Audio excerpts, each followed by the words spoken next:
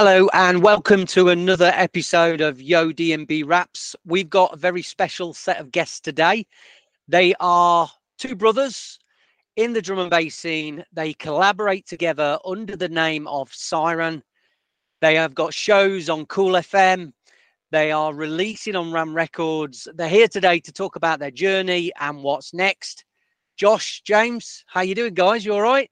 Hello, we're good, thanks. We're good, thanks. Yeah, it's good. Weather's not too brilliant, but yeah. Fucking joking, classic British weather, right? It is classic British weather. It's storm, bad or whatever it's called. So it's cold, wet, and windy. So nothing's changed. And you're up on the northeast coast as well. And when it gets windy and wet there, it fucking means business, doesn't it? Up there? Yeah. So actually, we're on East Anglian. Yeah, East. Well, they technically class us as East Midlands, but yeah, we're on the East Coast. So yeah, it's it can get chilly. It is nice little holiday spot though. I'm very familiar with the surroundings there. I work in Hull, and my mom and dad actually live in Skegness now as well. So you guys are based in Hull, aren't you? We love Skegness. We go there all the time. That's one of the reasons why we moved to where we are, because we're a bit closer to Skegness. We can be on the seafront now, from our house to the seafront in just under an hour. So, yeah. Providing there's no tractors on the road.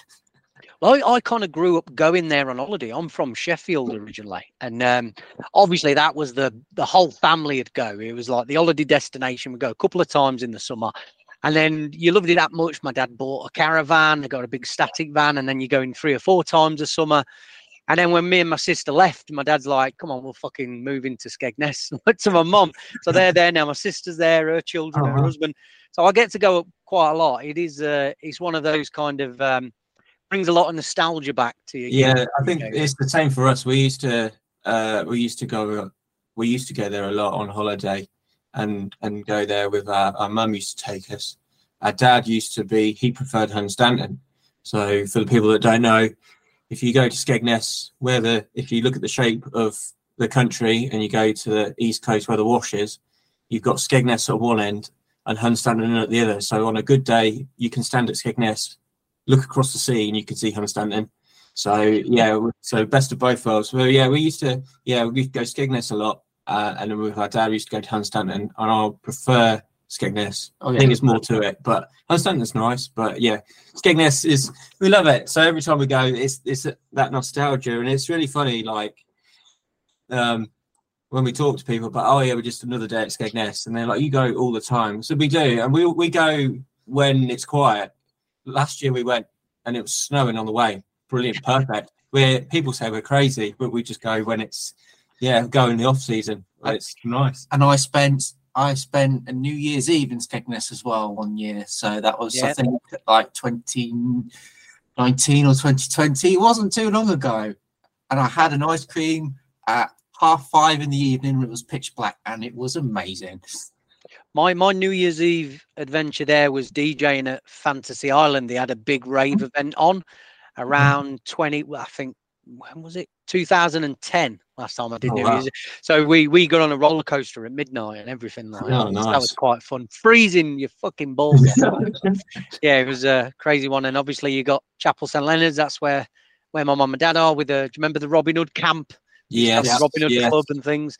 That's all still going. But we tend not to go in the winter because it's a bit of a ghost town, isn't it? It's just full of old people, nothing there, nothing open. You know what I mean? It's like off the what's that movie now? Shaun of the Dead. Yeah, where they live. It's like that in the winter, like. Yeah, there does get to a point where it is quite quiet. And to people who don't know Skegness, I'll always say you've got to go. It's difficult it's unique. I'll just say that it's unique, but brilliant. So you love Skegness just as much as I do. So why the hell are you living in Spalding then? Why don't you just move there?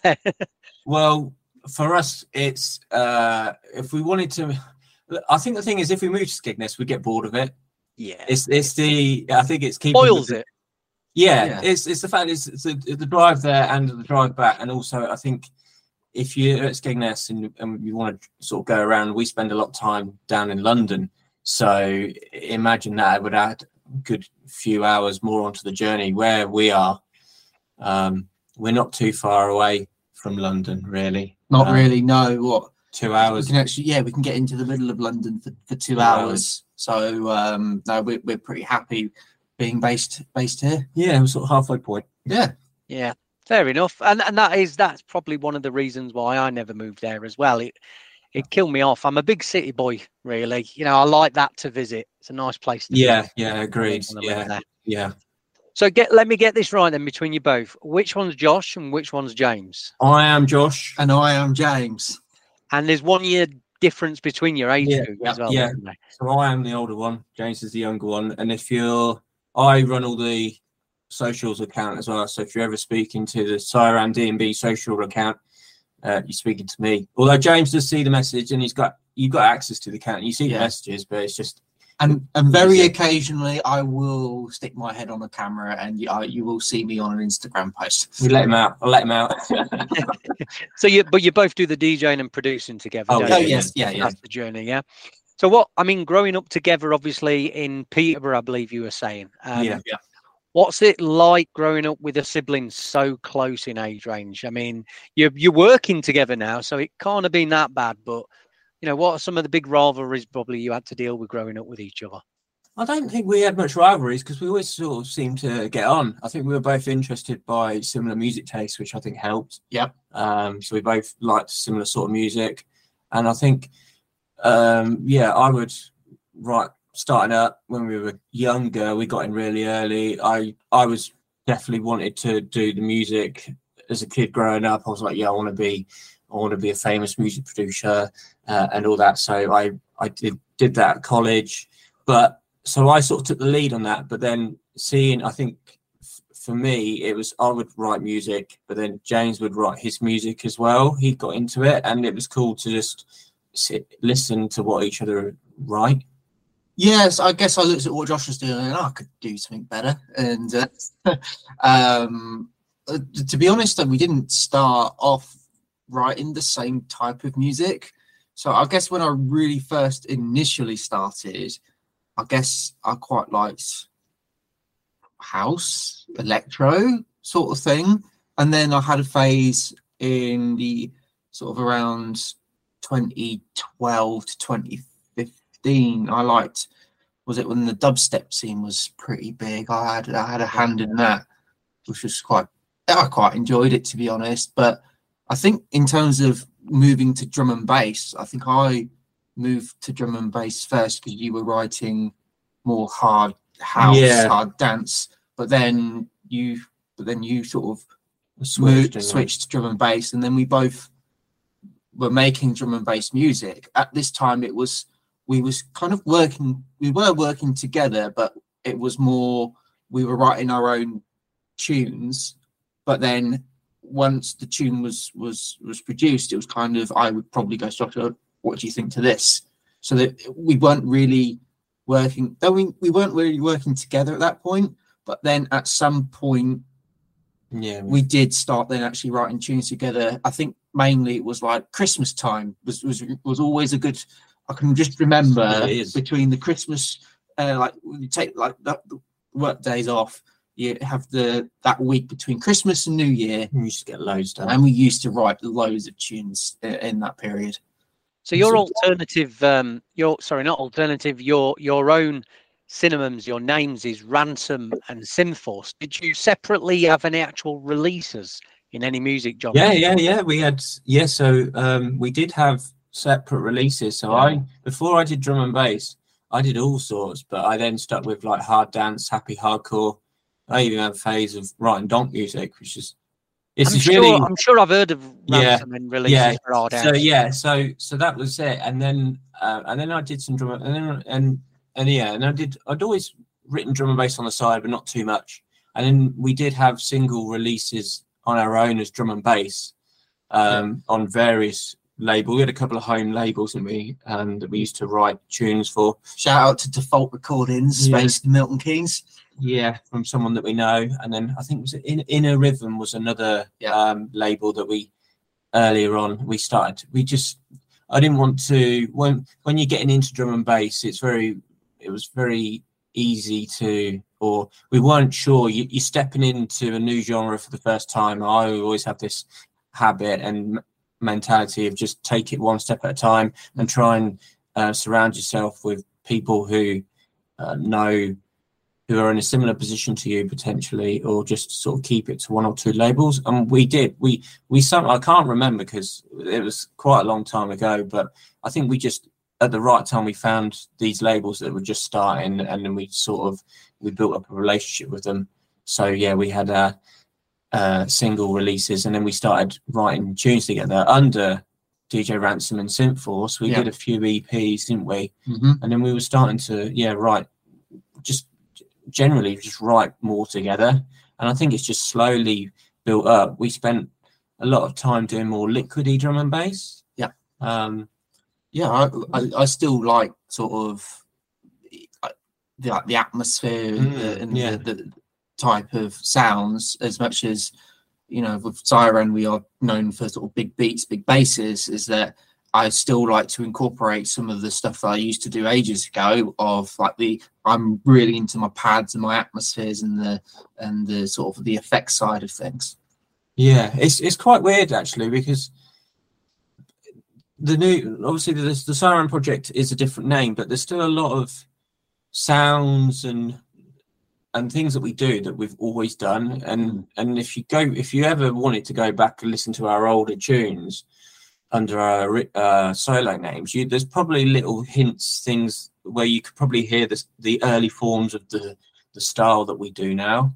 I mean, the Rip Groove bootleg is a perfect example. Was originally written in 2015 under our old names, and that was at the time we wanted to write something a bit more. We quickly realised that writing liquid is great, but for music to be played out and about, we wanted to sort of go into more jungly vibes in drum and bass.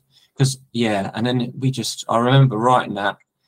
We spent a good week writing it. I think it took us 3 days just to do the vocals. I was about to say, I can remember the vocals taking an absolute age. But the track itself was it was written quite quickly, and it was one of them. And you look at it now, however, 2015, so what, 8 years on, and it's massive. Like, everyone's playing it, and it's an example of a tune that just sort of simmered away, and how just it's the vocal, isn't it? I mean, that's a forever tune. When I play garage sets, I play the original every set. We love the original. It's just one of those tracks, isn't it? Yeah, it is. And I think that's what we wanted to do with that as an example of a track, is we wanted, and this ethos that we still have today when we do bootlegs, is we want to keep it close to the original, but just change it up so it works at drum and bass speed, or add our own little thing. And it's we knew when we made the tune, I loved playing it all the time. Gave it to a few people, and it just, in our early gigs that we did, I would play it out, and it would always go down well. And we knew we were onto a good tune, but at the time we were pretty much unknown. Mm-hmm. And then the story is that Gray and Cara found it, because initially it got put out as a free download on a SoundCloud page or something, and then that page went closed up, but then it got leaked onto DNB share or something, and then I think like Cara and Gray found it, and then they were playing it all the time, and then there are two people that, for an example, and then they I wouldn't say blow up, but they deservedly got bigger and bigger, and they were playing it out, and then it just sort of spiraled from there, really.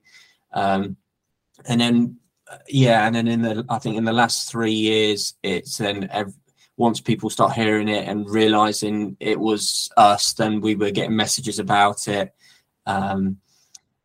So we actually then, I went back to it, tweaked it ever so slightly, just to bring it up to our sort of, at the time, slightly modern production. I didn't change it that much. There wasn't anything added. It was just the mix down.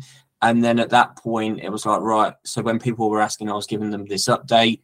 And then we decided we'll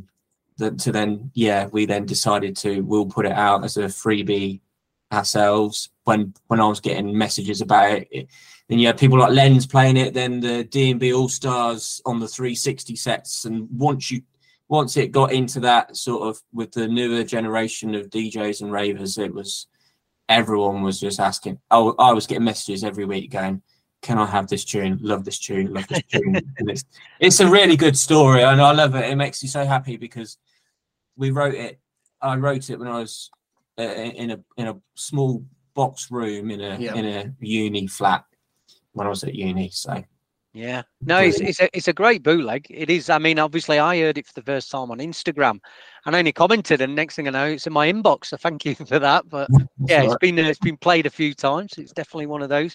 But I'm glad you bring up bootlegs, because this is one of the main things I actually wanted to speak to you about. It's like a talking point that really came to mind is what your impression is of bootlegs, because you guys in your sets, on your radio shows, you love the bootleg sounds. Obviously, you're putting a lot of bootlegs in your sets.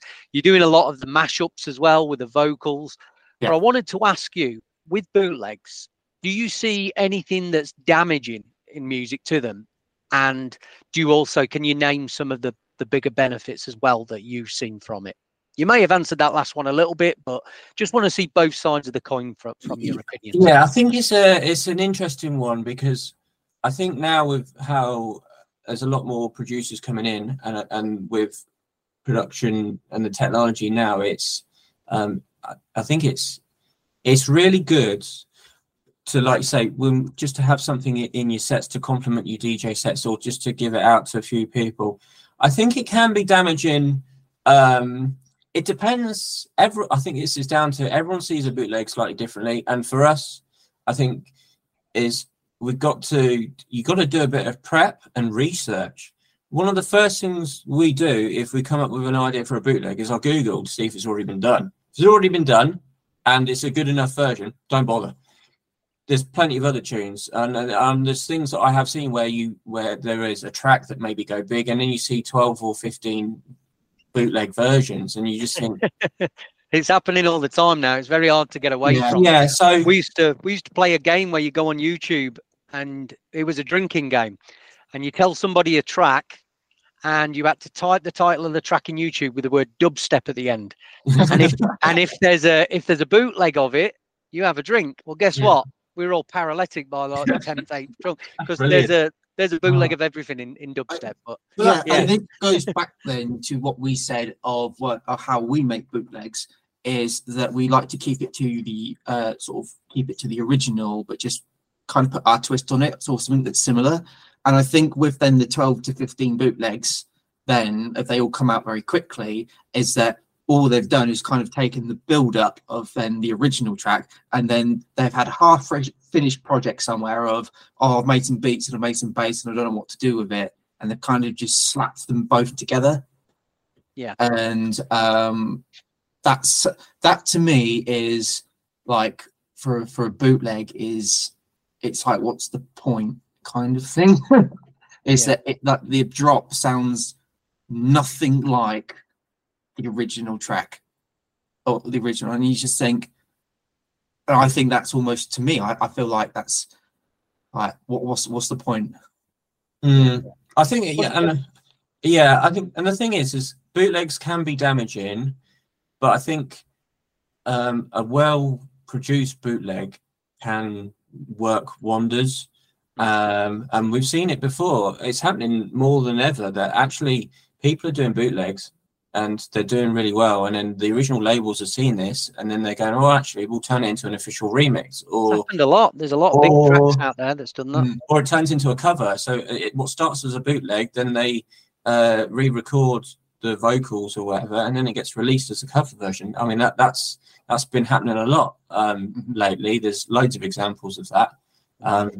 But so yeah, I think bootlegs are here to stay, and to be fair, they always have been. It's just a digital version of what you'd get on a white. I've got some white labels that just say drum and bass remix, and they were limited run copies of bootlegs, but they sound to me, they sound brilliant. And I think there'll always be you'll always get this split of is a bootleg worth it? And I think it's down to the producer. And I think when inspiration is low, bootlegs can be very good to just get you back on there. But at the same time, I think you got to. I always say, if we're going to bootleg a tune, then we just you go with the mindset of I'm going to ruin this original tune, because sometimes it can happen. There's bootlegs that I've done that I will never play because they just didn't quite work out, or there's bootlegs I've done that just weren't quite right. I don't write the bootlegs instantly. I think some of them the idea is been there for a long time, like a year, and then it's just making sure that you've got to get it right, or I'll write down the idea and then spend time, because and you can do some digging as well. Especially, it's a lot better if you've got remix parts available, or now with the technology of like the artificial intelligence, the AI stuff, you can do a lot more than just the original, which is what we've been doing, and or you replaying a lot of the parts yourself. So and I think we do bootlegs in waves, we do bootlegs in waves, and then just have a few and give them out to people and have them for our sets. So this year we've done sort of 3 or 4 doing the rounds. We've been doing trance tunes, and again it's trying to fuse something together that's like trance with drum and bass, but again, not every tune works at drum and bass speed. That's the hardest thing, but it's good fun actually, and it's just something different. And like I say, I Google first, and if it hasn't been done, then we go, brilliant, right, there's something we can tap in. So I think bootlegs, there can be too much, and I think there's times where actually if you do a bootleg, take out all the bits that are the bootleg of the track and see if you can turn it into an original track, because originals are always, labels can sign originals, labels can't sign bootlegs. So there's a big opinion about it at the minute going around the internet. I mean, obviously, as we know, if you're into drum and bass, you've heard Badadan, and within days of that track being releasing, there was a few remixes going about, a few bootlegs, and by the looks, one got played a few times at Let It Roll, and I think Chase and Status were actually online posting about how they weren't happy about it as well. But again, how do you look at it? Like I say, if you're remixing another genre, should that fall into this thing that you shouldn't do it? Or is it because it's the same genre mixing into that genre again, it's too soon? I guess there's a lot of proverbials to it, isn't there? There's a lot of angles to why you should or shouldn't. I mean, personally, I love bootlegs. I think, they definitely benefit both people. They benefit the original artist, and they benefit, obviously, the artist that's doing them. But I still get the counter argument as well, Yeah, I do. Why, I think, Why have you done the Badadan bootleg? Yeah. What's the why? Why have you done it? Is it because you want to ride the hype train and try and get as much views and exposure? Then no, you shouldn't be. Or is it yourselves who's bringing a new tune, who's bringing an old tune into a different genre? That's a different. But then if you've listened to Badadan and you've gone, I could do a better version, then maybe. But then Badadan is it is a good tune, and to then make it from a good to like a better would be very difficult. I think like, I know there's a lot of, I want to use Tap Ho the TC Tap Ho as an example, like the AMC remix of Tap Ho, that personally, I thought Tap Ho, the original, was banging. And then the AMC remix came out a few years later. And that was great. But to be honest, I'd actually still play the original in my sets. Not because I don't think it, like the AMC remix is bad. It is a good remix, but I just don't think it doesn't add to it, does it? It's just a different take on it, really. But that's the remix that's been asked. And I think this is the thing is, the whole Badadan thing it's really, I can see both sides. And I do think we have this in drum and bass where we have these unwritten rules. And I think that the new generation coming in, or the younger generation, they sort of look at these rules, inverted commas, and go, why? And to be honest, I can see where they're coming from. Like, we do have these unwritten rules that we all follow. It's just been passed down. And personally, for me, I wouldn't bootleg a drum and bass tune. It's like, it's like crapping on your own doorstep. There's so much music out there. Yeah, it's look elsewhere in other genres and fuse them together, because you may, I think it's seeing something the original artist may actually like it. It's if you've got a great idea for it, go ahead. If you're doing it just for the sake of doing it to ride the wave, then I guess it falls into that latter of probably going to piss people off generally. And to be fair, I think that's another thing as well, is it's always good to, I think, see if you, like with social media now, more people are accessible than ever, and people will respond. So if you were doing a bootleg of a drum and bass tune, reach out to the original artist before you upload it everywhere and go public. With our Rick Groove bootleg, we actually did try and reach out, but we never got anywhere with that. And I think, it is. I think, it's always worth reaching out. And it's the same. We've done some remixes, and we've tried reaching out, and sometimes you may not get anything back, but it's always make the effort and then go. I do think that, people potentially, they get excited, and I don't blame them. You've got this bootleg and you're really happy and you just want to get it out there. And I think it's the rushing in can just cause. But then it also is kind of who's the first to do it as well. And that mentality can also then brush things, and then you're not going to have the time to go to the original artist and ask, we've done this, what do you think of this? Because by then someone who hasn't reached out to them has already posted it. Yeah, I do feel like people are thinking it's a race, and it's not. It's not a race. Writing music shouldn't be a race, and if it is, it should always be quality, not quantity. Over quantity. Yeah, absolutely. Can't agree more with you, boys. I think for myself with the bootlegs, it's got to be, like you say, the right one.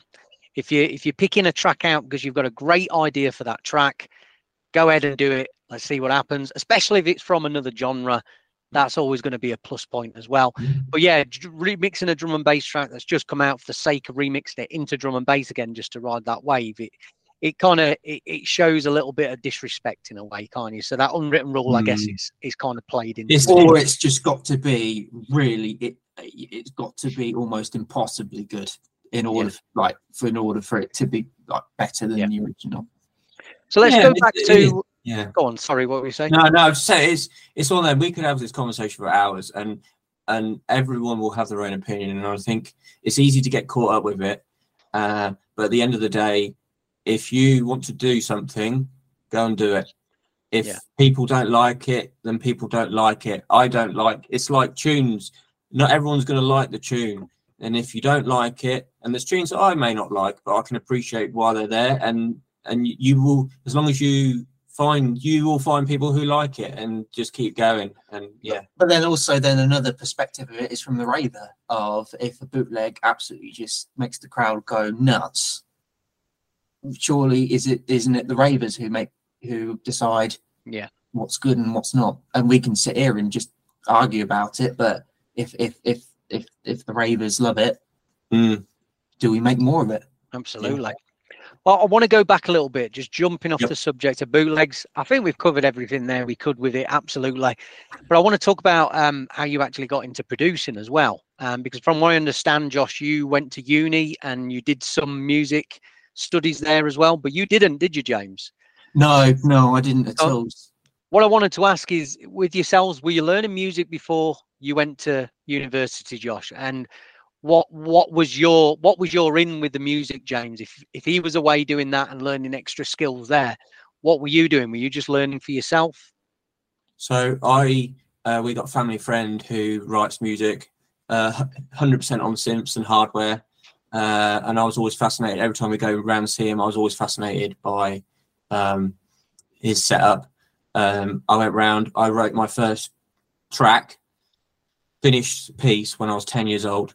I've still got the CD somewhere in a box. And then from then on, I was just like, wow, I loved it. I've always loved music. And then, our stepsister, she got given a keyboard for Christmas once. She didn't use it. I did. I used it all the time. I'd jam along to tracks that I liked, try and work out what the chords were for riffs. And I'd sit and write my own tracks. I mean, they weren't very good. I was like a kid, 10, 11, 12 years old or whatever. And then it just sort of got from there. I learned basic music theory when I was at school. And then, when I got into the family computer, had like music making software, had like dance EJ, I think it was. And basically was like that the PlayStation one? Yeah, it was Sony Acid. Or something. And I remember, like, as a kid, I used to just make these tracks by putting down the blocks of pre-made loops. But it was the idea, if you're building something, and then it just sort of got bigger and bigger. And then, I got given, I got given for Christmas or birthday my own laptop, and then pretty much started with FL Studio as a kid. Obtained a copy, let's just say, because I think I couldn't afford it at the time, and just started making music, and that's all I wanted to do, and make music. So I was learning at the time.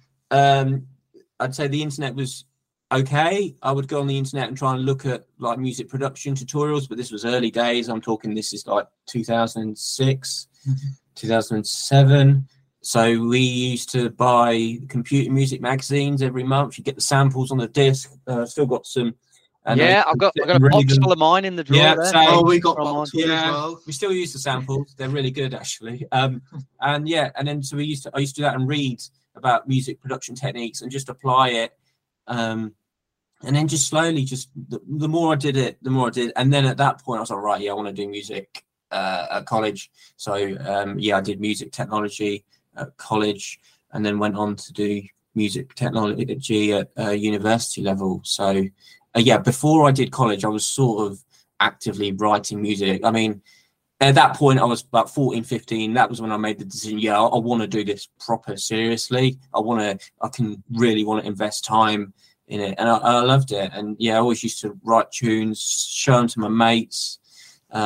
It was good fun, all sorts. And then, it's just sort of spiraled from there, really. Blaring donk music really loudly in a tight lupo going down the parkway. Well, that was DJ. And also it was, as well as the production, I was DJing. We had some like basic MIDI controllers, and I was just wanting to mix as well. So I was mixing from a young age, DJing and producing. I used to do mix CDs for my mates. Every time they got a new car, here's a mix CD, burn them on. I think my mate's got one. He's got one, an old, really old one that I've still got. And and it just sort of, that's what I loved doing as a kid. Yeah, so for me, never played an instrument, never really had any music knowledge. I didn't do music outside from the bog standard sort of school when growing up, like secondary school. And then for me, it was, you gave me almost another version of FL Studio, and I guess I was more, at the very start, I was more like a monkey banging away at a typewriter when coming to music. But the one thing that we still were speaking to each other, so Josh would show me some tricks and stuff. So you'd show me what a compressor is, because I didn't know what a compressor was. How does a compressor, what is it? What's EQ? I didn't actually know what EQ was. And it was, and you showed me a lot of things, but then along with going back to the music tech magazines, in there were pretty much every month, they then had how to be better, how to make better music. And there were some follow on things like, okay, here's how to make a reverb kick drum or something. And it will literally be like a step-by-step guide in these magazines on how to do this. And this is, I guess, before now, where if you're struggling to make a massive bass sound or something in Syran or Massive or whatever, and you can just simply type into YouTube how to make it, and then you can probably put in how to make it sound like X artist as well. No doubt someone's done a YouTube video of that, and it's like a step-by-step guide on how to do it. But for me, then it's just sort of very like taking it as face value of just following instructions. For me, I was also kind of thinking, okay, I couldn't explain to you why if I tweaked something it would change the sound, but it was sort of remembering, okay, if I do this, this is kind of what happens. And then I then went into more DJing. Really, I still produced, but not as much as you. I went into more DJing, and there was like an online site that was called Mixify, and it was way ahead of its time, actually, looking back at it now. But basically, it's like it was almost like a version of Twitch, where you had rooms, video and audio feed, and you could stream online. And to be honest, it was an American website, and there was not many UK people on that site to start with.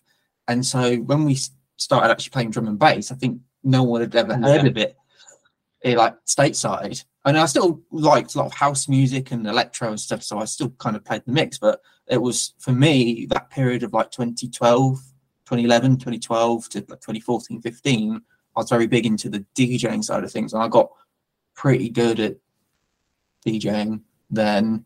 But then I sort of, that site closed down, and then we started working on more music together at that point. So from 2015 onwards, making more the liquid side of things for a few years, and then come 2018, when we were then discussing with Ram, and at that point when we changed our names from Synthforce and DJ Ransom, it was then Syran, and that was almost like a clean slate, fresh start. That we've done all of our liquid tunes and stuff and jungly stuff before. With a new name, we're going to create a new our sound, and that's how then we went into more. We want to write music for clubs at 2 a.m. in the morning, and so we're making hard hitting, high energy beats, bass music and jungle. But yeah, it's really good. Like James just talking about it, it's made me go wow, because I think that's when we really got into drum and bass. We were like, I'd say it was. I always loved drum and bass as a kid. I remember like games that had drum and bass in it, and it was really cool. And like sort of the early Noisier stuff and early Calyx, like Moving Shadow album. But then it was sort of, I'd say, 2010 was when we were like, we were getting into drum and bass. And the thing is we didn't know much about drum and bass artists and labels. So we used to buy all the compilation albums at the end of the year from like Drum and Bass Arena. And you'd pick out all the tunes. Yeah, on the CDs. Oh, James is about to pull out loads. Here we go. All right, take your pick. Yeah. So we got 2019. So, like all of these, and so you'd get like all the single track versions, and it was a way for us to be introduced to all these artists that we didn't know, and then from there it was like an open rabbit hole, straight down. We love this artist. Okay, what label are they signed to? And we pretty much used to buy so much music to do these drum and bass sets. How DJs acquire music: start with compilation albums. You just pay a $5. You get 60 tracks. Pick off the ones that you like. They were brilliant albums. And I loved it. I absolutely love it. And that's how we got into like doing like radio shows and stuff, and it all sort of spiraled from there. Yeah, and sort of, I think we've segued in quite nicely. Yeah, well, I mean, those DNB Arena albums were fantastic. I mean, when those were coming out, I was going to the DNB Arena events in Sheffield when I was younger, because they used to have them at the Gatecrasher Club, and I used to pick the albums up there. I wasn't a massive fan of drum and bass then, but it gave me my first inkling of what the artist names were and things like that as well. Yeah. So coming up then, who were the first artists that you really started to love in drum and bass, do you think, that got you into it? So, yeah. Shout out to Pendulum for the first CD of Hold Your Colour back in 2005. Now, the early Noisier stuff, Calyx, Moving Shadow album, No Turning Back, because that was on the computer game, the Need for Speed. Yeah, like Midnight Club 3, all the tunes off that. So there was like early Blame stuff, Calyx, Dom and Roland. That was what we really sort of got started in. And then the Drum and Bass Arena albums allowed us to get into artists like Total Science. Also, then obviously the Ram, Andy C, and then Ram Wilkinson, Subfocus. I mean, I've still got some old videos that Subfocus did on the computer music from like 2008. They were brilliant. I've learned so much off them. Yeah, so yeah, but the nightlife, Andy C nightlife Nightlife series, also with the hospitality Yeah. ones as well. So one of the big artists I look up to very early on was like Danny Bird with Supersize being the first album. Yeah. So that for me was really, I was a massive Danny Bird fan. Yeah, I remember hearing Red Mist on the radio for the first time, Radio 1 in 2008.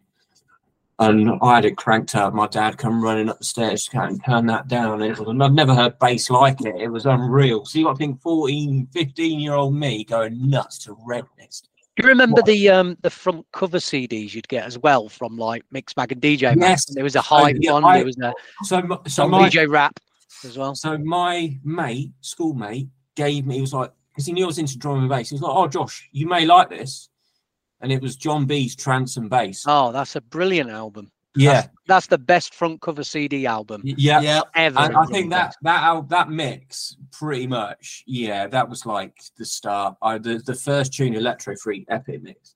Takes 3 minutes to get in, but I've never heard a Reese line like it. And it's moments like that, and it just gets you into the rabbit hole. And then before you know, and then you go, oh, I like this artist. So it's difficult to say like specific artists. But it's just this whole world. It was like we'd opened up. But the thing is, as well, was we came in quite late. So you open up in the mid 2000s or the sort of late 2000s. But then the first thing we think of is, right, actually, let's look at the history. Let's go backwards and how it started. Jungle, Original Nutter. I do remember that. And then we're going through all this the jungle, and we're like, oh, this is amazing. Breakbeats being absolutely mashed up. Yeah. Bass lines. I remember. And then I bought so much good looking records because like from LTJ Bookham and MC Comrade, old Blue Martin was on there as well. And that's how I sort of come across Blue Martin as well. So what was their first album called? Like the 2010? I don't know, it's probably up on there somewhere. But yeah, Jungle. Yeah, so we went back to go and actually research the history because it's fascinating. It's something that I really love doing. I love finding out about how drum and bass is today and where it started, and artists and stories about how tunes were made, how like they were pressed up and dub plates, the dub plate houses. And it's really interesting. Really interesting. I love it. And that's something I've always sort of, and it's allowed you to find out about the genre, and then the more we know about it and then the names that we recognise, and then it just sort of goes from there. So, it's like, say, The Hospital, Ram, all the big labels, Shogun, Audio, all the big labels is where undoubtedly you're going to find yourself drawn to start with. And then once you're in, it's then right where if you start with a subgenre or you find it, then you go even further. And there's so much. And then you go to like, like Critical, maybe Samurai record. And it's just sort of fairly. Drum and bass is huge. It's a massive genre. There's only house, techno, and drum and bass that's like that as well, isn't there? There's not many other genres that have that amount of depth when it comes to the subgenres.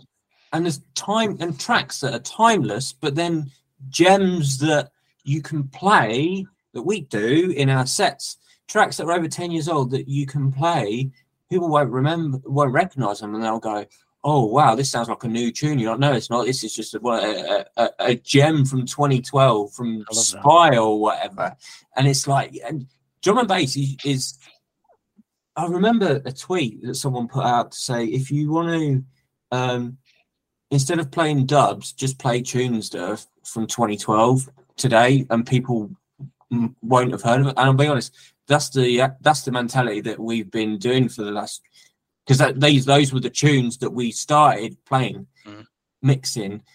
So it's a Syran DJ set will have tunes from over 20 years because I can't play all new tunes. I like older tunes, and there's tunes that some tunes stand up really well, some tunes don't stand up well. Tested though as well, isn't it? You've got to think if they are older and they're released, they're very much more than likely tried and tested. I have a similar method with that, and one of the ways I kind of do a similar thing to you guys is my hard drive. The way when I grab a track, download it or get it on dub or whatever, it gets categorized, and at the end of the title of it, so it's artist, title, label, I put the year, And I do tend to have a skip through my hard drive every time I have a gig and look at just random years or random labels just to remember something there. So it's easier to search. And I'm going to drag that in. I think recently I found, do you remember Nero? They were big dubstep acts, drum and bass. There was a Satisfy tune and there was an audio bootleg of it. Oh, and yes. I had a copy of that, and I haven't played this in nearly 10 years. And I started with it at a Neuroheads event, and I had like message after message after set. What the fuck was that bootleg at the beginning of the set? And like you said, yeah, so it's about 10 years old, buddy. Yeah, it's brilliant, and there's so much music. We do, like when we're DJing, we do have and we're doing gigs. We do have this. We like to be hard on ourselves about.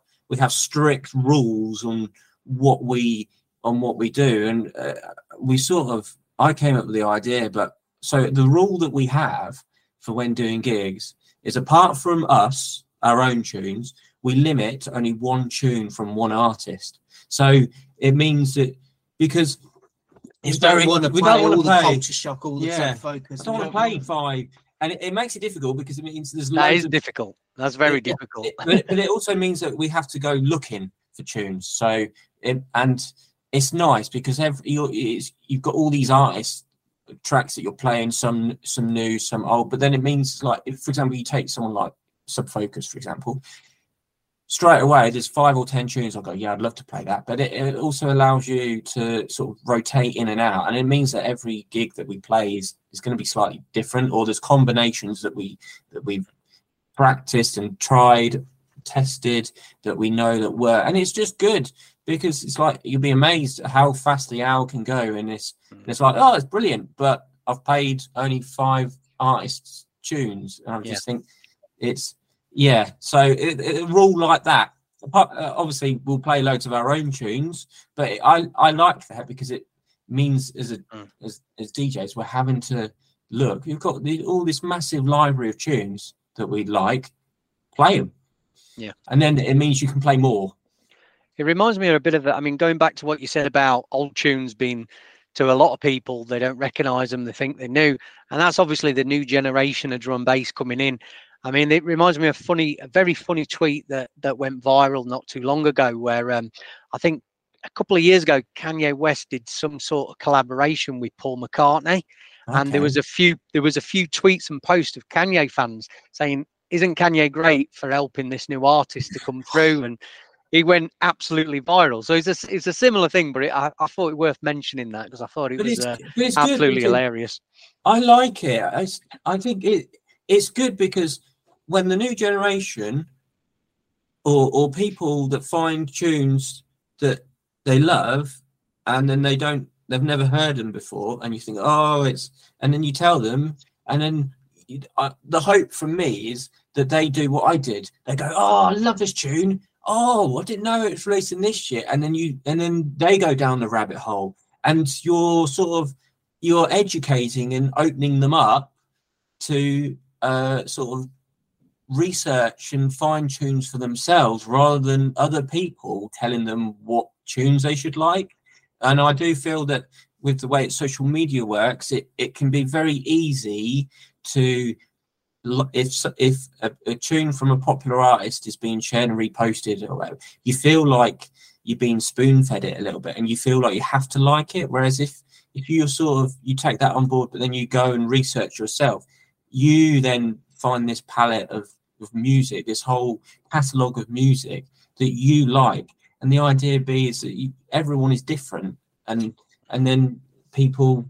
You've got more individuals sharing tunes, and that's how it works. And this is where I have almost the bone to pick with like Spotify or Beatport or whatever the big, because if you then play one track, it will then all it will do is just go, oh, I'm going to recommend something similar.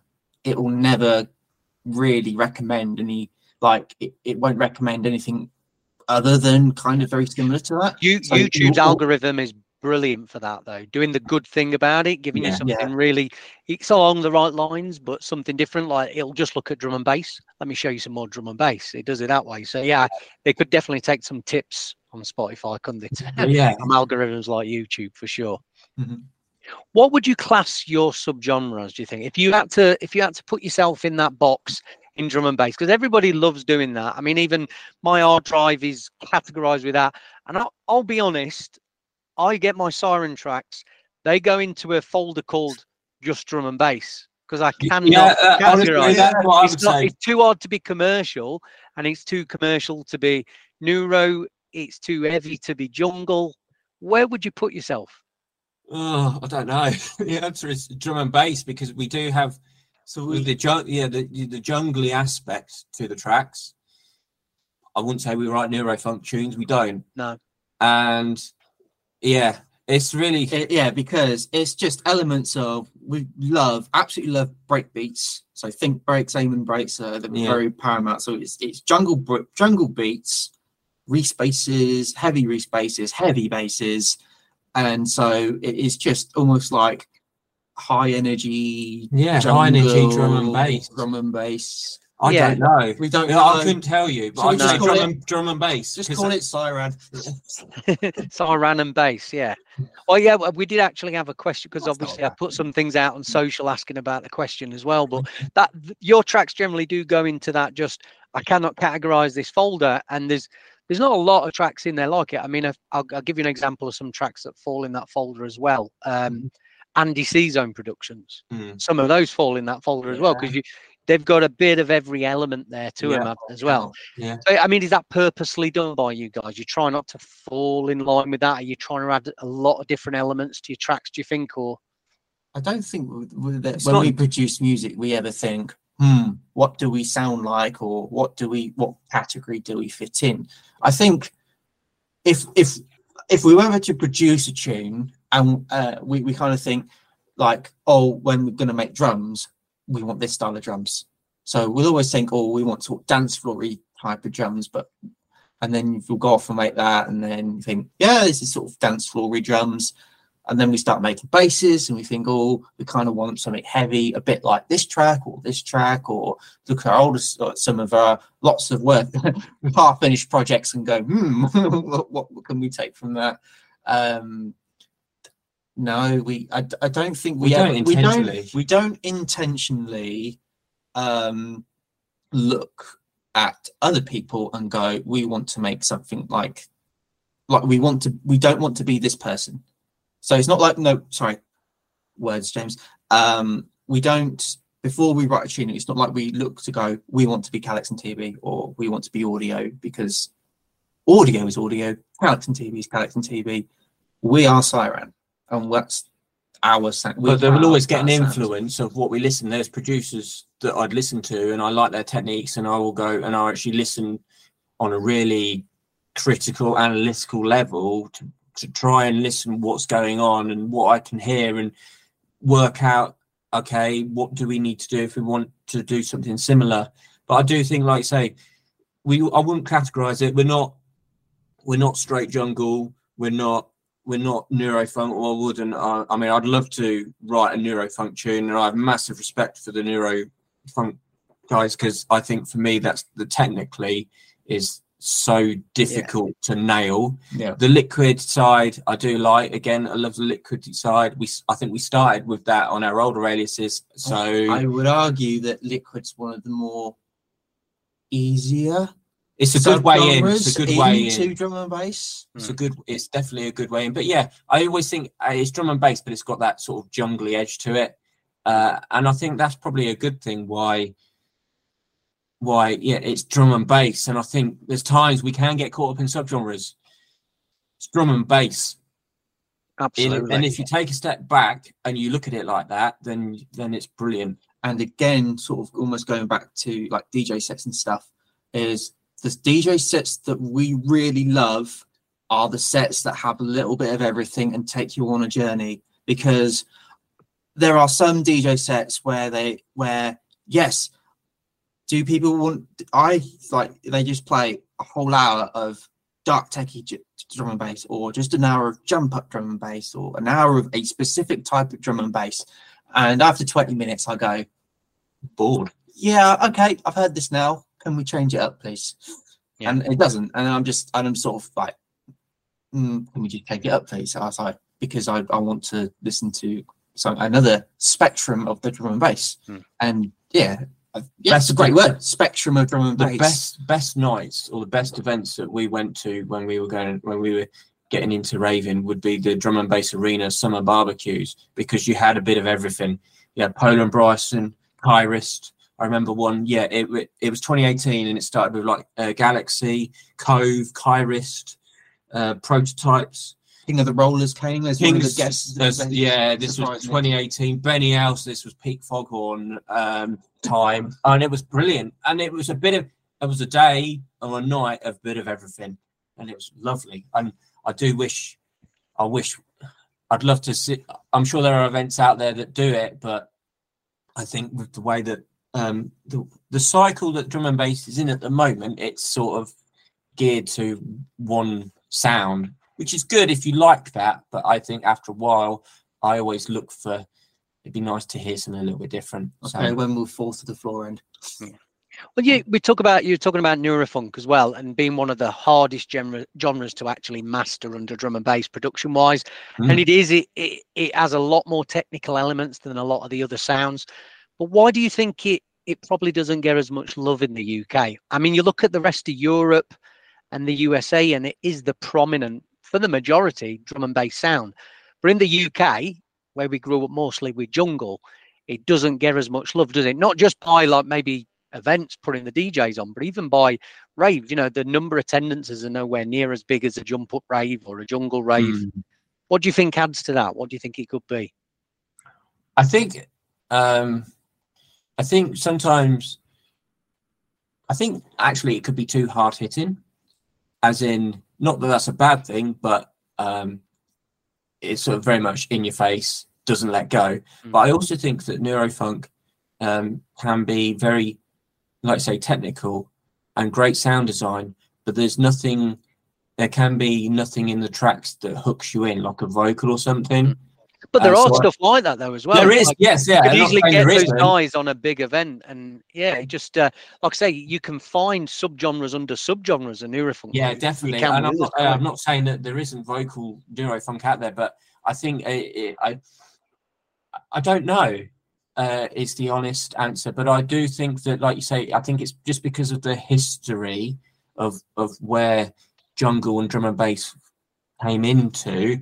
I think the neurofunk sound, or the neurofunk that's big in Europe, is just it's not clicked on the same level as jungle has and how drum and bass has. But then you see what's going on in Europe, and I think it's like the neurofunk is like the sort of the techno, the darker sound, which for Europe is more up their street. But it's a really good. It's again another thing you could speak about this for hours, because it actually makes you think. But yeah, it is a crazy one, and I mean, I do ask this to a lot of people, because again, you see audio and Calix TV going off main stage at Let It Roll and things like that, but you do see it at Boomtown as well, which is even much bigger crowds, and it still goes off, but it still kind of gets that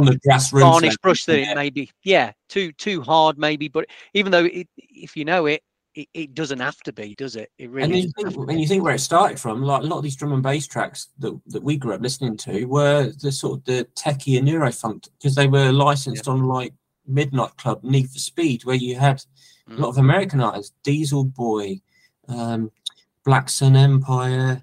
Then you had Gridlock, Hive, Evil Intent, a lot of dark drum and bass that got licensed out in computer games. You look at house music. House music is the flip of that as well. In the UK, the most popular house music at the minute is the techno influence stuff, the harder end of house, which is tech.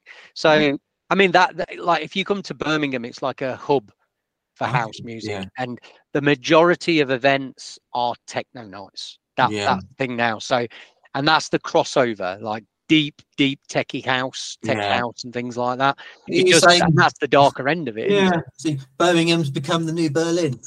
It is. There is actually a new place just open called Berlin Bar, and it's they've basically taken the Berlin Club and put it there, and they have hard techno, like real hard techno on there, distorted kick drum Yeah. techno, and then they obviously have your normal techno and things like Yeah. that as well. So, but yeah, I also think on the neuro side as well that it probably doesn't get as much radio support, and I do think that radio support, especially now, is so influential. Some people may not like the fact that drum and bass is played on the radio a lot, but I've always been an advocate that radio is very important.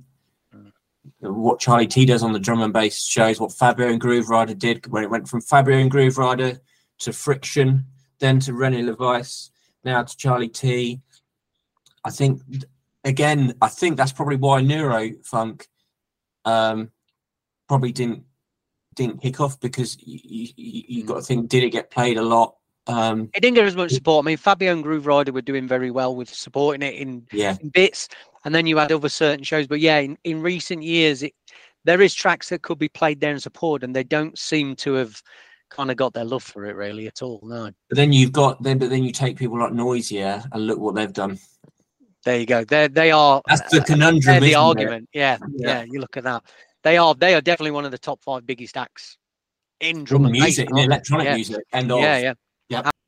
So talking of radio shows, you guys have obviously taken a brand new residency as well, haven't you, at Cool FM? So congratulations on that.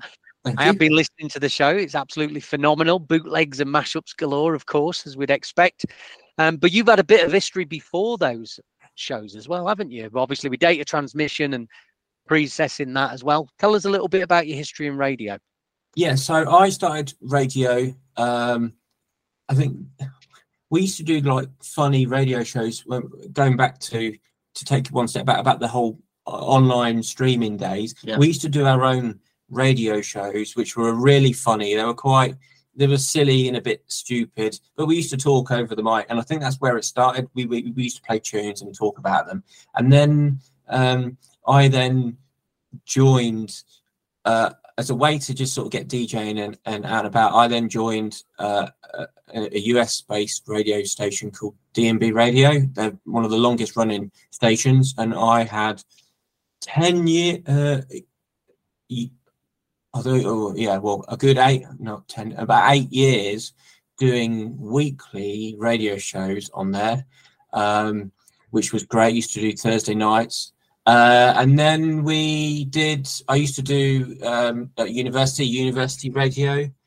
We also then, so that was the radio, and just doing as a way to play music, and you just build up your how to do radio, and you just build up the confidence over and over again. And then we also had a run with BBC Introducing as well.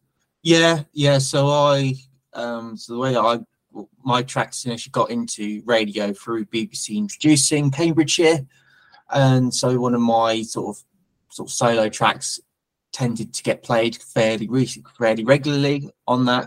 It's almost like a backing track, because again of the just the way that the track was very long, very progressive. It just made a great sort of backing track. But then occasionally it'll be here's this artist, Synthforce, here's this track, enjoy, sort of thing. And for them being 17, 16 at the time, that to then hear your tune on radio, BBC County radio effectively. It's massive. I was giddy with excitement. Oh my goodness, I'm on radio. What was your first radio played? Was it recent, or is it going back a bit with your old hard house and other music? Yeah, so I had so my first ever radio play was a hard house track on the Kutski. Used to do the hard dance show on Radio 1. Brilliant. I had some tracks on there as well with my hardcore stuff. Yeah.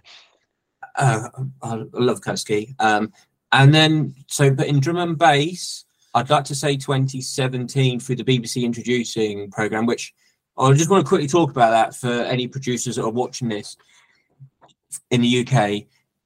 Find where your local BBC Introducing show is, and definitely upload your music to it. You can do it for free. I think there's a limitation of how many tracks a month you can upload. It's like 2 or 3. But what happens is each county in the country has their own BBC Introducing show, and it's a way of getting unsigned artists, and just sort of they look through unsigned artists and people who upload.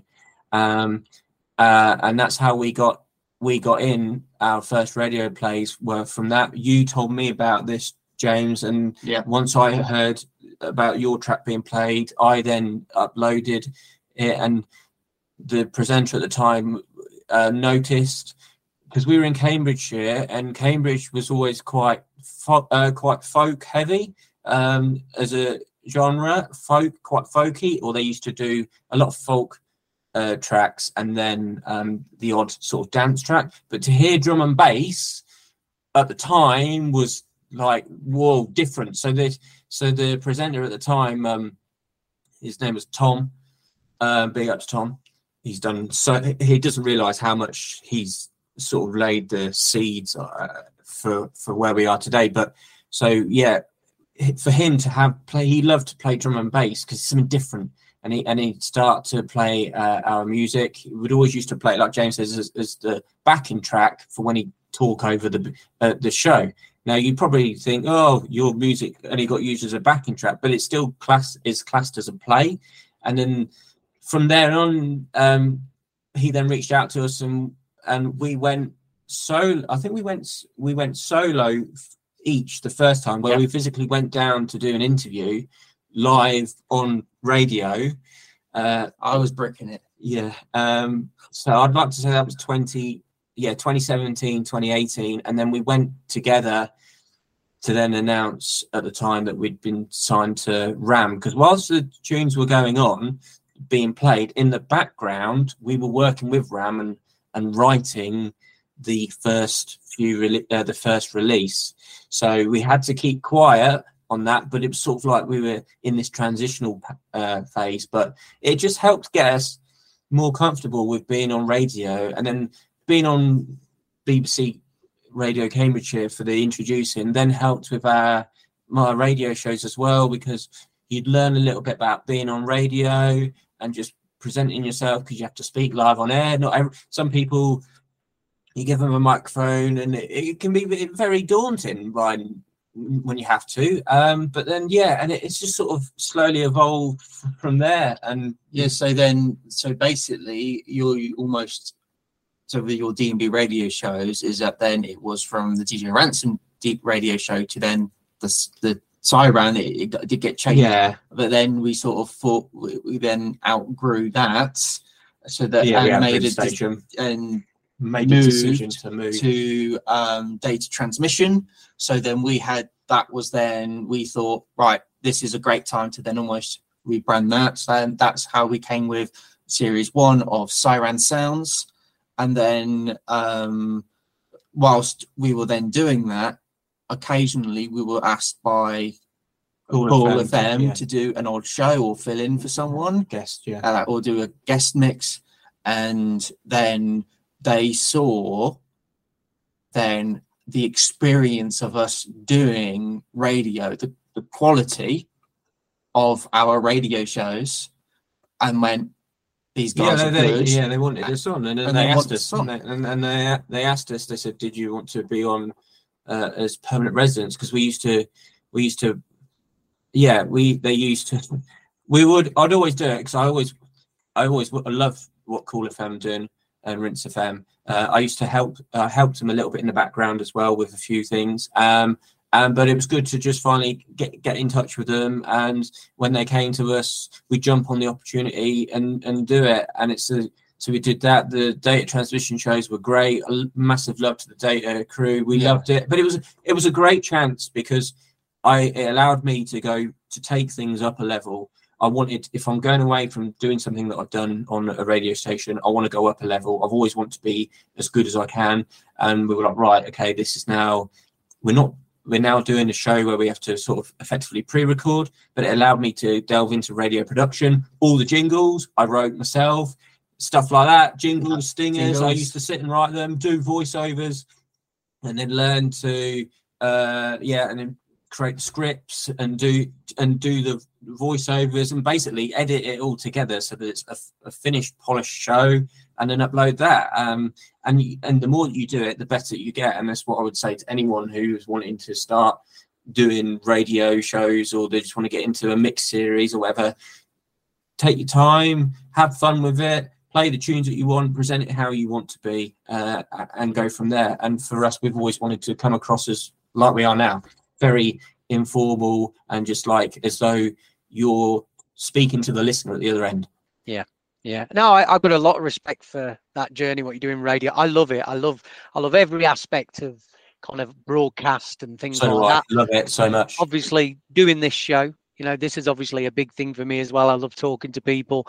I've got podcasts out there for my labels, and it's all content, isn't it? It's all great content for a promotion side of thing. I was even doing comedy and drum and bass entwined podcasts about 10 years ago, you know, before a few people jumped on it like High Ranking. So, yeah, I mean, obviously being on Cool FM, that's definitely a goal of mine as well. I'd love to bring one of my shows to there. So I love listening to what you guys are doing there. And it always gives me some good ideas to what to do with mine as well. But your Cool FM show, obviously one big part of you getting that show is obviously you're signing with RAM. RAM Records, the premier organisation in drum and bass. Debatable to some maybe, but there's no denying that history that they've got there. Yeah. So I wanted to ask how this come about, and what does the history of RAM mean to you, and actually being part of that now? So how we got onto RAM, how we got signed to RAM was at the beginning of 2018. They put up a post to say that Andy C's compiling his Nightlife series, the 7th Nightlife series, and they were looking to open it out to new producers. So send a tune across for consideration.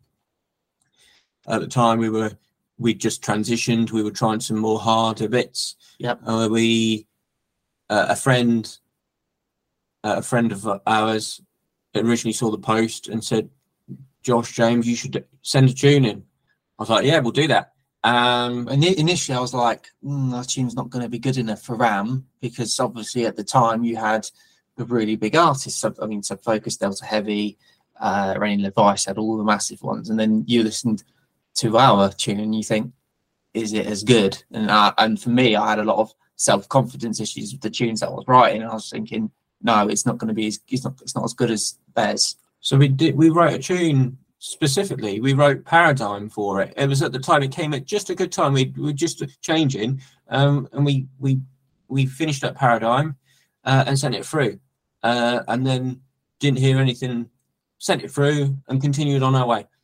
Didn't hear anything back, so I just thought, oh well, okay, fair enough, crack on. And then I'd like to say about 2.5 months later, three months later, I woke up to an email one day from the label manager to say that about Paradigm. He says, "Hi guys, hope you're good. Love Paradigm." Oh no, he said, "Paradigm, what a bad tune." Now you think, well, hang on a minute.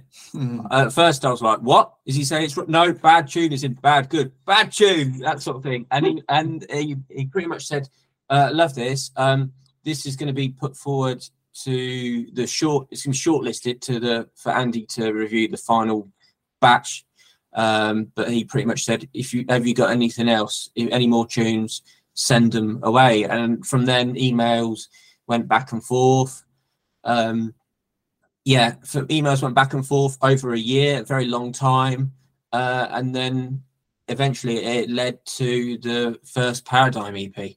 So Paradigm, the No Laughter VIP, and Scene Savage. So it was a year, just over a year of sending tracks through. Some didn't make the cut, but we were just they were working with us, and we were at this point, because we knew we were ran right, and we were pushing ourselves to get better as producers, and it just and that's how it happened. And then when the first EP, just before the first EP came, we went to see them, didn't we? Yep. We went down to London to meet up. So I've always been a person of, we've been chatting for a while over emails. It'd be good to meet up and actually just get to know each other even more. We met up in London and pretty much got signed. The EP had been, we talked about the release schedule. The EP got finalised, and that's how the story goes. For you then, you mentioned how long that journey was from hearing Paradigm to it finally getting out and getting signed up, that year-long journey. And one of the things I do hear from a lot of artists who get signed to big labels is the length of time it takes for the music to come out. Is there any advice that you can give on that in terms of, kind of holding your nerve with it, not getting pissed off and just having that expectation? Or do you think that, you know, really it can get a time where, okay, we're going to pass this track on to somebody else now? Because there's a big opportunity to be had. But there's a lot of anxiety there over a year, isn't it, to see what's going on with the track? Yeah, it was. But I think from our point, we knew we'd got one. So there was, without going into too much detail, I think a lot of it was actually just getting a batch of tracks in and then deciding we did have different options. We sent a few more tunes. There was potentially the option to go down program route, do a 2-track single on a program route. You had program 100 was going on in the background as well, which Big Rick went for that. But it actually, I think a lot of it was just trying to get a batch of music that they were happy with at the time, that they could see having a long shelf life. But at the same time, when you're coming into it, it can be tricky, because if you're starting out, the ability to jump up levels in terms of competency in production skills is tricky. And you think, well, Paradigm was written in 2018, and then the final version of Seen Savage was a year later, but it's making sure that it's not too noticeable. I would say hold tight. And from our experience of releasing on RAM, it's been the tracks are not written in a linear fashion of, okay, that the first release means that the track got written first. It's all down to release schedule and what they do. And yeah, it takes a long time, and also we had the thing of, even the hardest thing is we couldn't tell anyone. We could not tell anyone. We were not allowed. We had to keep this really quiet. So imagine for 18 months, only was our friend and our family were the only ones who knew. So we had to continue. We couldn't just go quiet on the Ransom and Synthforce. So in the background, we were basically, at one point, we were doing a parallel alias. Releasing was it exclusive with RAM as well? Yes, it was. So were you allowed, I mean, obviously through that 18-month process until there's any announcement, were you allowed to still release music and make music elsewhere? Yes, so that's why the Syran name was like this new project. This is what it's going to be. And from that point on, from when we knew things were like with RAM, we stopped writing music under our old names. But we were still finalizing up some EPs and some tracks that we had with these other labels that, again, had them sat ready to go. So we then worked with them to just have this crossover period, because I didn't want to. We asked ourselves, do we try and keep two names going? It was like, no, you can't. Let's do it. Let's end the solo stuff. It's been a great run. And it sort of led to the Syran project. So yeah, I would say it can be. I don't know how the other labels work, and some of our tunes took years to release. I mean, the first EP took a while, but we wanted to get it right. And then some tunes, I would say an average was a year. And then there's been some tunes where we've had a quicker turn. It's all down to release schedule, and you've just got to hold fire and not get too anxious. And I think there is, with the way that music's consumed these days, I can see why people are getting anxious. But at the same time, once you've finished a tune or a batch of tunes and you've got them signed, brilliant. Move on to the next ones. And we have this mentality of, okay, stuff that we write now is going to be released in a year time. So you always work a year ahead. And as long as you're writing music, that's all that matters. And the idea in an ideal world is you want it so it's nice and regular releases. And that's where you speak to labels, build up the relationship with the labels so that you can get an idea of what their release schedule can work with, and be honest with them and say to them, if you are releasing with multiple labels, keep them all in the loop about what else you've got going on so that they can try and schedule things. You can work with them to schedule things and they can work with you, because it's about building a good reputation and the communication between you as the artist and then the record label. And that was one of the things that really helps us through that 18-month process, was we were good at communicating with each other and knowing where things were. So it wasn't like we were just kept in the dark for many months and then out of the blue, oh yeah, by the way, this has happened. So, yeah, they were working with us, basically what A&R. They were, at the time I didn't really know, but they were working with us, and I learned so much, because you learn how a big record label works. And at the time, and it still is, at the time, there was the whole of RAM was being run by about 5-6 people. At the time, I was like, wow, it's mind blowing how a massive brand and it's been looked after by a small team of people. But I learned, and that's the thing, a chance to with the label manager, when we met up, I'd ask him questions on things that he knows, and the same with the person who does all the PR, ask her what she knows, and just all this knowledge, industry knowledge that you can take as an artist. And actually, when you go to labels and you've got an understanding of what the behind the scenes music business side works, labels like that, because it means you can work with them to make it easier. Yeah. And I've learned so much. I'm always learning, and that's what it's about. It's some artists, it's very easy to send a tune in, get it signed, and then sit back and expect the labels to do all the work. And then thanks. And go, right, okay. Yeah. You talk about all the learning. Have you got any plans to take that learning and create your own record label? Do you think that's going to be on the cards at any point? Not yet, no. Well, have we considered it? Yes. Yeah. Have we thought that we have the knowledge and time to do it? No. It's such time consuming. It's respect to all the label owners out there. It's so difficult, and I'm organised, but it's it's so many working cogs, and it relies on other people. And you may be organised, but not everyone else will be on the same level as you, and that can be one of the hardest things to do. And that's why when we've been working with RAM, I've always been like, if we need to be as easy and just be, if they ask us to do something, do it right away rather than leave it to the last minute. Just You're right. You're right with it, definitely. Be proactive. One of the main things with RAM is organisation. You know, one of the things that allows me to run 3 record labels is organisation. Without that, there's absolutely no chance of doing it. So to have those moving parts and that machine actually functioning right, everything's got dates, everything's got a schedule, and as long as they all fall in around that, you're okay. And you can kind of every release, okay, we'll just throw that into that pot, that date, and it helps a lot. It helps a lot with the organisation rather than just doing things on the fly, for sure. And definitely just want to say, being easy to try and be easy to work with as well, because even though it is a massive scene, is that that it's very likely that paths will cross in the future with some people.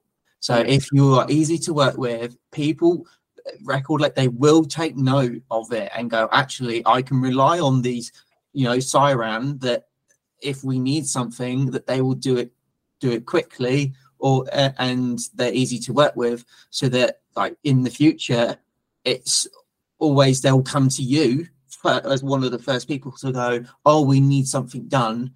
These guys, they're really easy to work with. I'm sure they'll be happy to help. Let's give them the opportunity. And that's how Cool FM sort of came about, because they came to us for scheduling and they're like, we're really sorry, guys, but there's a space opened up. Did you want to do it? You haven't got long to turn around a show. There was one time where we had less than 24 hours to turn around a show. I said, yes, I'll do it. And I pretty much, the plans that I had in our life, whatever we do, I said I pulled it to one, pushed them out, and I did it was a long night, but I got it done. And I think sometimes I'd love to say that the whole music industry is very much organized, but there's times where it isn't, and it can be a bit lastminute.com. But if you somehow get asked and you can do what you can to turn it around, people will remember that and opportunities can come. I don't like doing it. I like to be organized and have time. And when you sat there trying to do voiceovers at 2 o'clock in the morning, you think, why am I doing this? But then once it's done, and you've submitted it within the time and it's happened, they will remember. They wouldn't know. They wouldn't know that you've stayed up till 2 a.m. to do voiceovers, but it's like they've come to us for a short turnaround, and we produce something of quality within that time. Big thank you, big thank you, and they'll go, and it's like some people might just take that and just never do anything with it, but then some people will make a note and go, these guys have really helped us out here, and so we will. If there's any opportunities going forward, if new things that they do, that then think, okay, who are people that we can rely on?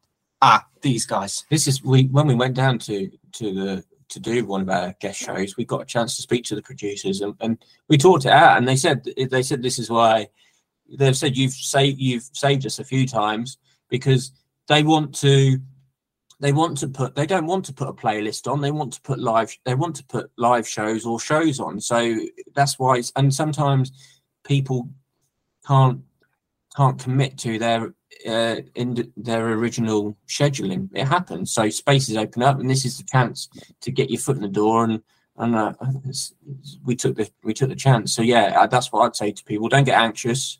Things do take time, but also it gives the time. During this whole dub plate culture still exists. I know that people, it may not be as long these days, but it's still, you can still give the tune out to people, as long as you let the label know who's got it, and then people start playing the tune, and it's like, oh, what's this tune? Oh, it's come in, and you get them hyped, ready for the release. How many times has the tune come out that everyone's been waiting years for? The Break remix of Dillinger is a prime example. That was on dub for donkey's years. Oh, wasn't it? Yeah, for sure. Well, this is all the present and the past. We've not spoke about the future yet, and I wanted to have a chat with you about what's happening for the rest of 2023. You guys have just had a brand new release on RAM, a nice big dutty single that doesn't fall as usual within any subgenre. But release wise, gig wise, what's happening for the rest of the year with you boys? So the rest of the year, we've just had a release, latest release, Ripper, and then through 3 weeks before that we had Baseface. So we had a lot of singles a lot of tracks lined up, and we wanted to try and release a little bit more frequently. So we've got another release planned in November, a couple of weeks time. Yeah, so we're thick and fast, but we didn't want to do EPs. We wanted to do singles just to keep them, just keep things going and let each track shine. And then so that's for release. We've got one release left for this year, and then there will be stuff next year. We're working on things in the background. Nothing's confirmed yet for dates and stuff that we can say, but we're working. There's some unreleased tunes that we've written that are doing the rounds. So there's that. And then gigs wise, I think it's not confirmed yet, but we should hopefully be playing down in Brighton again at the end of the year at Christmas. We played there last year for the Serotonin recordings at Vokes. That was really good. Really good. Very much enjoyed that. It also snowed the next day. Yeah, that was good fun. But yeah, we're looking forward to playing that. So that's gigs wise. Yeah, events actually. We're going down to is it Worried About Henry? Yeah, we're going down to Milton Keynes. Keynes. Oh yeah. End of October actually. Try and get back into going out to events again. Club season. I like club season, so we pick and choose events to try and go out and have fun, immerse yourself, speak with people. I think that's a part of it. Surround yourself in the scene. We're not ravers that are out every weekend, but I like to pick and choose and just try and go a few, and it's always good to catch up with people as well. So gigs wise, it's quiet, but I think with the whole gig situation, we're doing the radio shows, we're trying to line up some more guest mix as well. The radio shows will keep us going. We're always mixing, and sometimes with things you never know what's around the corner. Things can come in. So yeah, promoters, if you want to book us, get on to the boys. That's great. Well, listen, it's been a fantastic time speaking to you about all this. I'm going to end the show with almost like quick fire questions for you. Okay. Right. Now, what I mean by quick fire, you can give me an answer, but obviously it's got to be the bullet pointed answer for this. It's got to be the first thing that comes to your head if possible. Okay. And you can both say the same thing, but I'm going to ask the question to both of you. Okay. Right. So if it is the same, just say the same thing. If it isn't, say your own answer. So the first thing then, Josh, what's the most positive thing that's happened to you this year? Played on Radio 1. James? Yeah, actually, that 30-minute BBC One guest mix was amazing. Elusive Festival 2023, that was the best. That for me was the best thing. Big up Elusive. Have you met anybody famous ever, Josh? Yes. We were at Goodwood Festival of Speed many moons ago. Oh, yeah. And as we were coming in, it was a one-way, single-way entry into it. And as we were all walking in this queue to get in, I noticed some person was going up the wrong way, and I was about to go turn to my mate and go, this guy's going up the wrong way. And it was 2 security guys, and in between them was Lewis Hamilton. Fantastic. That explains why. Were you there, James? Is that the most famous? I was there. I nearly bumped. Well, yeah, that was quite funny. I think we might have recalled maybe seeing an odd familiar celebrity at an airport once, but I couldn't remember who it was. So obviously not that memorable. Fair play. Okay, what's the worst advice you were ever given, Josh? Oh, You don't have to say who by if you don't want. I don't know. I can't remember if I was given bad advice. I probably took it and went, no, I don't agree with that, and forgot about it. So I couldn't tell you. That's a good answer. It's a good answer. You got anything comes to mind, James? Only something funny like eat yellow snow. Eat it. It's usually the reverse of that. I mean, you said bad Who's advice. telling you to eat yellow snow? Don't Somebody eat does yellow not like snow. you. Somebody does not like you if they're telling you to do it rather than don't eat it. Yeah, I'm sure Okay. it was more of an insult than advice, but that's the only thing I can think of. Yeah, if you get given bad advice, you tend to forget it. Yeah, if that's an insult, then they probably went like, "You look like you should eat yellow snow." That'd be the insult, wouldn't it? I But you think don't. Don't worry. I think one of the best insults is, I wouldn't buy you a drink at the pub. That's a terrible one. That's as in terrible that it doesn't happen. You need to be bought drinks. Okay, Josh, one for you. Who would you like to see me interview on this show? Not that you don't watch every episode I put out, of course, but who do you think should get an interview? Oh, that's a really Got to be drum and bass. Oh no. So many people. Mel? Yeah, Mel. Mel would be a good shout. Larry Calix. Good. I'd love to interview Larry Calix. Yeah, and Mel, of course, he's yeah. really good. He's one of my Alex, heroes. Soul Intent. I think he would. Yeah, Alex Soul Intent. I think yeah, he he'd be would great. be great on your show. Okay. And then Amma. Yeah, Amma. Yeah. Amma will be a great Yes. shout as well. Who not to? There's so many great people. I hope we're not saying anyone that It's all about who's got a story though, and who's got something. Like I say, one of the main reasons I if you wanted want to get in touch. stories, then TV or Calix or TV. There's some great stories. There's There, some definitely. belters. Yeah, because one thing I do try and avoid with the shows is I don't just want to speak to somebody about the productions they've just started and the productions coming out and the gigs. Because believe it or not everybody in drum and bass is very interesting to talk to, unfortunately, when you're trying to get something there. But obviously with you guys, there's a lot of little nice tidbits that we can take from that. That's why I wanted to interview you. I knew it'd go well. The bootleg thing is obviously a big thing as well. I think that's a real good touching point for this interview that we had. So I'm glad we covered that. But last one, if there was any track that you wish you could have made, what track would it be? And that could be any genre.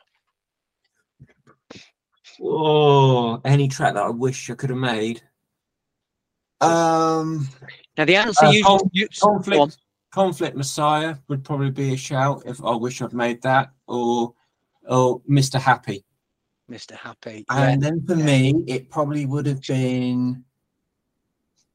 Is it 808 Pacific State? Oh yeah. Oh, yeah. Adamat Circles. Oh yeah, great tune. See, Mr. Happy, I think from what I've heard, is Hazard does see that as a bit of a bane of his life as well. It's like a bad itch that won't go away type of thing. That's not me saying that. Apparently, that's come from the man himself. So yeah, take that as you will. A great to longevity, but to a producer, it might not be. Yeah, I've just thought of one. I would have loved to have made the Baseline Secret remix. Oh, Scantia. Actually, I would have liked to have made Spice Girls Wannabe. That's one of the greatest tracks ever, and I'll tell you why. If you want money, that's definitely one that's up there financially for sure. It's a really good track, late 90s, and also if you've not seen, I do the sample videos on Instagram, but it's got the breakbeat used, the same breakbeat that was used in the Prodigy Charlie in it, and I love stuff like that. It's so good. There's a lot more crossover in pop tunes to like drum and bass and breakbeats, especially in like the late 90s. Yeah. What is it? An S Club 7 tune that has a think break in it? So there's nothing here to do with you wanting to bang one of the Spice Girls. Then it's simply around the Charlie break. Generally, it's a good tune. Wannabe. It's actually, I have plenty of tunes like that I love. Can we get a rendition? What's your favourite verse in it? No, I'm not going to. I like it from a production point. I think there's more to it, and the more that, like I said, it's got that nod to slight old rave sound to it, which is something that I've always been big For into. sure. And now it's making me think of like the Prodigy. Charlie would have loved to have made that. What? Yeah. And then Yeah. stuff like Fatboy Slim would have made like Yeah. made like Right Here, right? Yeah. Or Huge tracks. Rockefeller Skank. Yeah, Would've been a so good one. much. This is Praise a you. great thing about So many. music, and I'll tell you as well, like, if you love drum and bass, listen to music outside of drum and bass. There's so much great music out there. And there's times where we don't listen to drum and bass, and I'll have times where I just don't want to listen to it. I want to listen to something else. And there's good chances from a producer to take inspiration and influence For from sure. anything. We got what is it? Josh's Jams Spotify playlist. Yeah, in the car. Yeah, so it's a playlist that I made, which has loads of tunes from like that we grew up listening to from parents, sort of the 60s stuff, 70s, 80s, 90s, a lot of early 2000s stuff. The only rule is there's no drum and bass on there, absolutely none, and it's brilliant because it's on shuffle. It could be anything. It's brilliant. That's it. Go check that one out, people. So we'll leave it at that. Josh and James, it's been an absolute pleasure. Hopefully, maybe next summer I'll meet you up on Ingermells Beach for an ice cream or two. Definitely out there, get on some donkeys, get on some roller coasters, you know. Oh yeah, the Yeah. dancers are still there. Yeah, and bring an umbrella because it'll probably rain. That's it. Well, thank you guys. It's been an absolute pleasure. If you're watching this, don't forget to like and subscribe. Give us a thumbs up in the comments below. Talk about your favorite bootlegs. That's what we want to know about. That's what we're here to talk to the guys about as well. And also, don't forget Syran's latest track on Ram Records, The Ripper, is out now. Thanks, boys. Cheers. Nice. Thank you Thank very you very much. much.